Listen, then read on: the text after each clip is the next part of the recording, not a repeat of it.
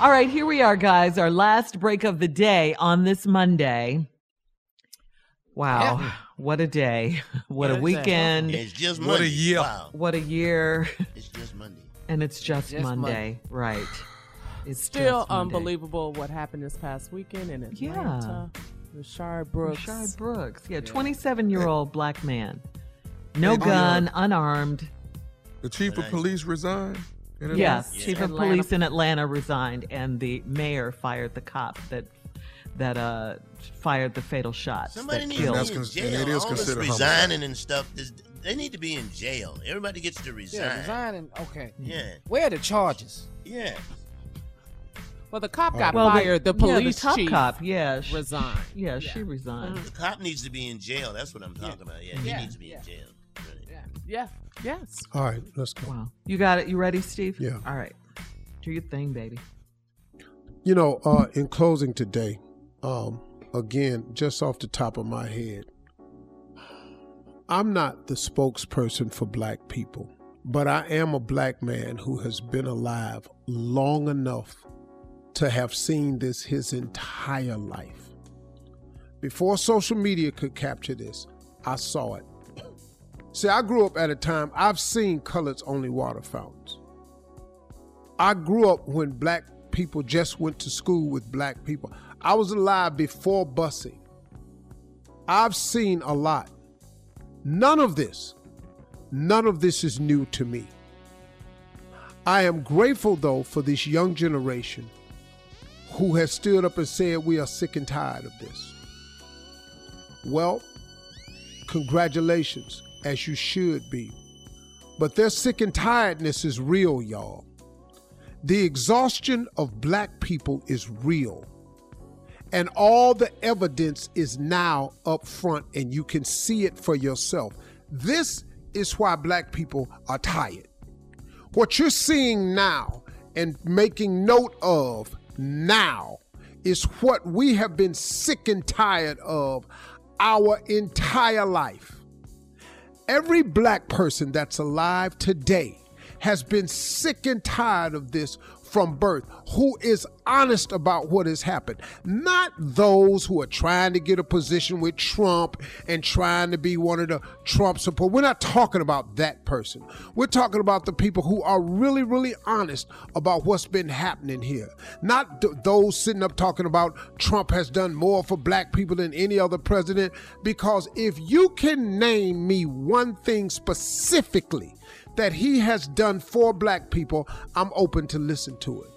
Don't just make statements and think we just gonna go for it because you're making statements. They haven't been going for any of our other statements like that. We have been screaming injustice for hundreds of years. We have been screaming that the judicial system is unfair for years.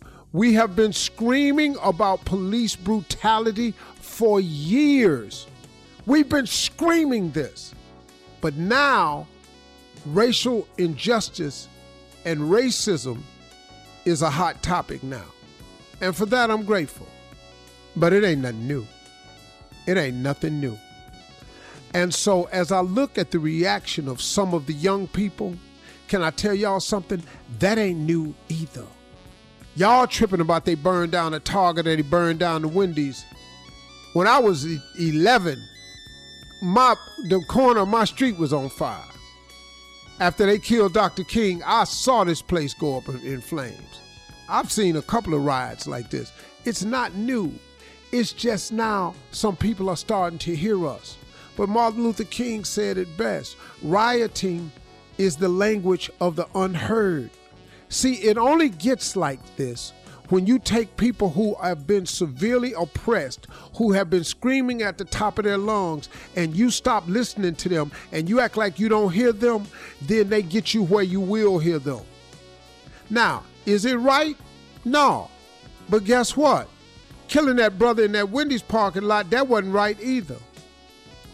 Killing Brother Aubrey wasn't right either. Killing George Floyd wasn't right either. Eric Gardner wasn't right either. I can't even name the names. But somebody sent me a meme the other day that said, Michael Vick served more time for killing a dog than all the police officers total for the last 493 black men that were killed at the hands of police. Did you hear what I said? Michael Vick served more time for killing a dog than all the policemen total who have killed the last 493 black men. That's why we sick and tired. That's why the exhaustion of black people is real, man. And I don't really care anymore that you don't understand why they out there. I don't care. Because I have watched for years you not care about the killing of these black people. So this is what happens now. Now, do I want young people to be careful and don't break the law so they can't use that same law against you legally? Of course, I want black people to be careful. I don't want us to hustle backwards. But I do understand it. And I'm glad that racial injustice and inequality and police brutality is the hot topic today, because it should have been the hot topic a long time ago, because we've been screaming about it for our entire lives. So now something has to happen. The one thing that I want to push for is mandatory police sentencing, just like we have mandatory sentencing for civilians. That's the only way. Police have to be accountable for their actions. If you kill an unarmed man, anybody else got to go to jail. That has to happen, period. Those are my closing remarks. I have plenty more of that where this come from this week. Y'all have a great week.